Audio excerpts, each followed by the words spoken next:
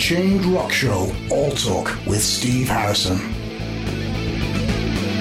Here we are, Bloodstock 2019, the very first day, and what an absolute pleasure to be talking to mainstage headliners, Tommy and Hannes from Sabaton. Guys, how you doing? We're doing fine. It's good to be back. Indeed. So, how many times now that you've done Bloodstock? I think it's the band's fourth time. Yeah. I think so. Yeah, we were here a couple of years ago. Yes, you were. Yeah, indeed. It's my first time, I think. Yeah, your first time. So, and what a sort of first time to be doing it as well, headlining the main stage. How does that feel for sort of Sabaton to be back and being given that opportunity to headline a major festival for the first time in the UK? Yeah, well, super excited, of course, to bring the new album, the new tour. We're kicking it off now. We've done 15 festivals so far. Ish, you know. Right. And wow. I think it's fresh for the band and for the fans to bring something new, some new material in.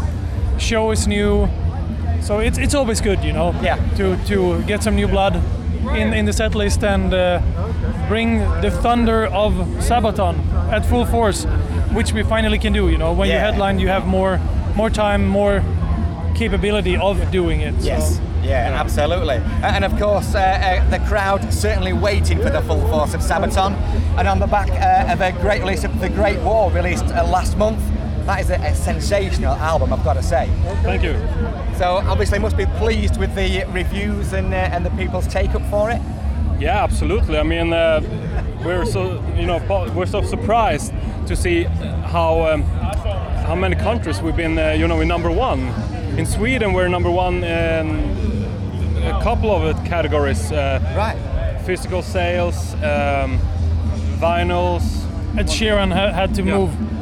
Yeah, exactly. We moved Ed Sheeran down. Oh. Yeah. So those people who say that rock is dead, they have no idea what they're talking about. Absolutely. Exactly. Yeah. No, but we're super happy to see all the good reviews of the album, and also to see how people are happy about the fact that we're singing about the Great War. Yes. I mean, Sabaton is very known for singing about the Second World War. Yeah. World War II. So here we're doing the First World War. Yeah.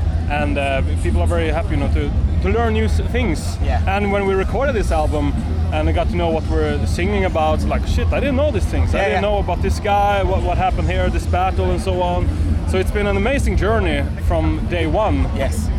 All the places we've seen regarding this album. So it's fantastic. Yeah, absolutely. I mean, interestingly, I spoke to Joachim on Maxi on my birthday prior to the release of the album to talk about the sort of history and the ideas.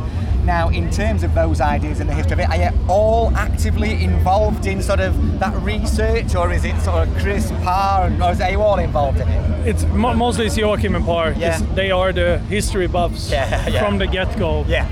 And I don't think, at least for me, I was never history buff, but I though was very interested in it. Yeah. But not like super nerd. But that's, I would say, one of the perks joining a band like this. Yeah. Because you'll get thrown stories that you just can't believe they are real, right? Yeah. So therefore, the years have passed and my interest have definitely grown since then. Yeah. And also to maybe realize on a deeper level how important it is, right? Yes. Sure, it's some old boring history, it happened, but when you start digging into it, why did it happen? Can we learn something from it? I find it super interesting. Yeah, absolutely. Now, you mentioned there, interestingly, about sort of they're doing 15 festivals already over the last sort of few weeks or months. And of course, there's the Sabaton Open Air Festival as well. Do you have a lot of involvement in that yourselves as well? Yeah, as much as we can, for sure. It's we have people working full-time with the festival only, of course, and then the band is being involved in booking the bands and recommending artists, also a lot of artists from the regional area. Yeah. That we want to bring up. It's hard-working bands that deserve their spotlight, and there's a lot of them playing at the festival. Yeah. Which I think is a cool thing to keep alive as well. Yeah. So in terms of you're coming back to the UK as well, as I understand. That's going to be a single date at Wembley. Yeah. Yes. Is that right? Yes, that's true. So in terms of when you're sort of setting out a stage production then, to bring in the might of Sabaton indeed, does that sort of differ to the arena tour? Does it have a different sort of, a different production? Do you tweak things around? Yes. Well, of course it's going to be different. I mean, it's always different when we do a festival headline show and when we do a arena show, you know, with us headlining. Yes. It's of course it's going to be different. Yeah. So. Well, I mean, yes, certainly will though, because I think a lot of people would, if we would play the same show tonight as we will in whatever 6 months, it wouldn't work. So people would still love it. Yeah, you know they would. They would still be like, yes. But there are those bands though that always do the same show, always the same. Yeah. So we'll try to spice it up as much as we can anyway. Yeah, absolutely. I mean, some of the songs we play tonight we're gonna play next time we come back here. But there's some things that we're gonna bring up on stage that we don't do now. Yeah. So people who saw us now are gonna feel, wow, they really did a completely new show. Yes. Yeah, absolutely. Let's talk about festivals, just to sort of ask the question around Hellfest then. And that sort of particular appearance, not once but twice. Yeah. Interesting circumstances, but what an opportunity for you guys as well. Obviously massively known across Europe anyway, but you know, that must have been a surprise. Was that a surprise request? Yeah, of course. I mean, we were very surprised because it happened like we woke up, we saw our phones like, okay, we're doing a show tonight. Because we were supposed to be there that day anyway to do interviews and have a promotion day. Yeah. So we were there on the spot, so we didn't change our schedule. But you know, then 15 minutes before show starts, our lead singer comes and he can't speak. He has no voice. He's very ill. Yeah. So he just walked up to me and Chris and said, "Guys, you need to sing tonight, the entire show." So you know, when the show started, they were still printing out lyrics for us. Right. Yeah, that's why we were late. We went on late because Chris and Tommy had to learn the set list in 35 seconds. Yeah, and it was interesting. Yes. Because I mean, of course, you know the songs. Even though me and Chris we're both, you know, guitarists and singers. Yeah. We to sing a new song in front of that many thousands of people. It was a special feeling. The first time I haven't been that nervous for a Sabaton show like I was the first time I went up on stage. Wow, right. Yeah, and people were running out between songs, putting lyrics up. And then also because, you know, me and Chris, we sing harmonies to Joachim. Yeah. And then we have to focus on singing the main melody on that part instead of the harmony that we're used to, that our throats are used to. Yes. So it was very challenging, but I think we pulled it off, and I think that the people were very happy that they still got an exploding headline show, even though Manowar couldn't be there. Yeah, indeed.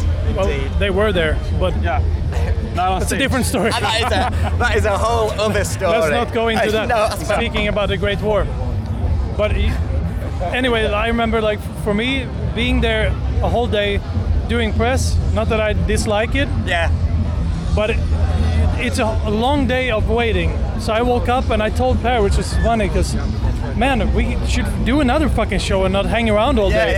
And he came by my bed in the bus and he's like, yeah, maybe we're actually going to. And I thought he was making a joke. But then a few minutes later, it's like, okay, we're doing another one. Hold the trucks, because they were on their way. So we had to get all our trucks back and get the crew to, you know, start loading it out again. So I think from a perspective where a singer lost his voice and we have a crew who maybe needed a day off. Yes. I think from the whole production, from the band and the whole production, the crew and everybody pulled it off. And I think everybody did a fucking good job. Oh God, yeah, absolutely. And the fact that you sort of did it at last minute, you learned the set and the songs in 35 seconds. Ish. Ish, yeah. And not only was it for the crew and for the band to do one more show, we also had a choir with us. You know, 30 people singing with us. Yes. So we had to, you know, they were planning to go to the next place and they have hotels and everything. It was like, guys, we need you to stay. Is it possible? So yeah. Now, so a final question from me, and the fact that Bloodstock now seems to have got a reputation where it's giving opportunities for significant up-and-coming bands such as yourself, the opportunity to headline festivals in the UK. And it seems almost that, you know, these guys, yourself, previous bands like Gojira and Ghost are going to go on to headline the major festivals across Europe and the UK, the likes of Download, Vakken, etc., etc. So, and is that something that's obviously the Hellfest is the recent one? That's a bit of an interesting situation as we just spoke about. But does it feel that way that you know it's almost on the sort of at the tip of, you know, this is that stepping stone into the main headline slots? Because everybody asks that question: who's going to headline festivals over the next 5 years? Because Slipknot, Metallica, they're sort of, you know, they're not going to be there forever. Yeah, no, that's true. It's anyhow very interesting 10 years coming. You know, Maiden, Scorpions, Metallica, as you said, it's 10 years and then that's it. Yeah. Give or take, you know. But I don't know. I don't think you should analyze it that much, to tell you the truth. Like, it's writing a song. If you sit down and think like, now I'm going to write a hit, it's never going to work. Yeah. Let's just have fun and keep doing what we do and try to release as good records as we can. Yeah. And make sure that we enjoy it, you know, because that's where it is in the end. Like, to not be a boring band, you know. If we don't have fun, the audience is not going to have fun either. Yeah. So let's just keep on doing what we do and hope for the best, you know. That's what I think, anyway. Yeah. Amen. Indeed. Well, guys, thanks so much for taking the time out to chat to us. I do really appreciate it. I know you're extremely busy. Certainly looking forward to the set as well tonight. Certainly looking forward to the big flames, definitely. Yeah. So appreciate your time, guys. Thanks very much. Thank you. Cheers. Thank you.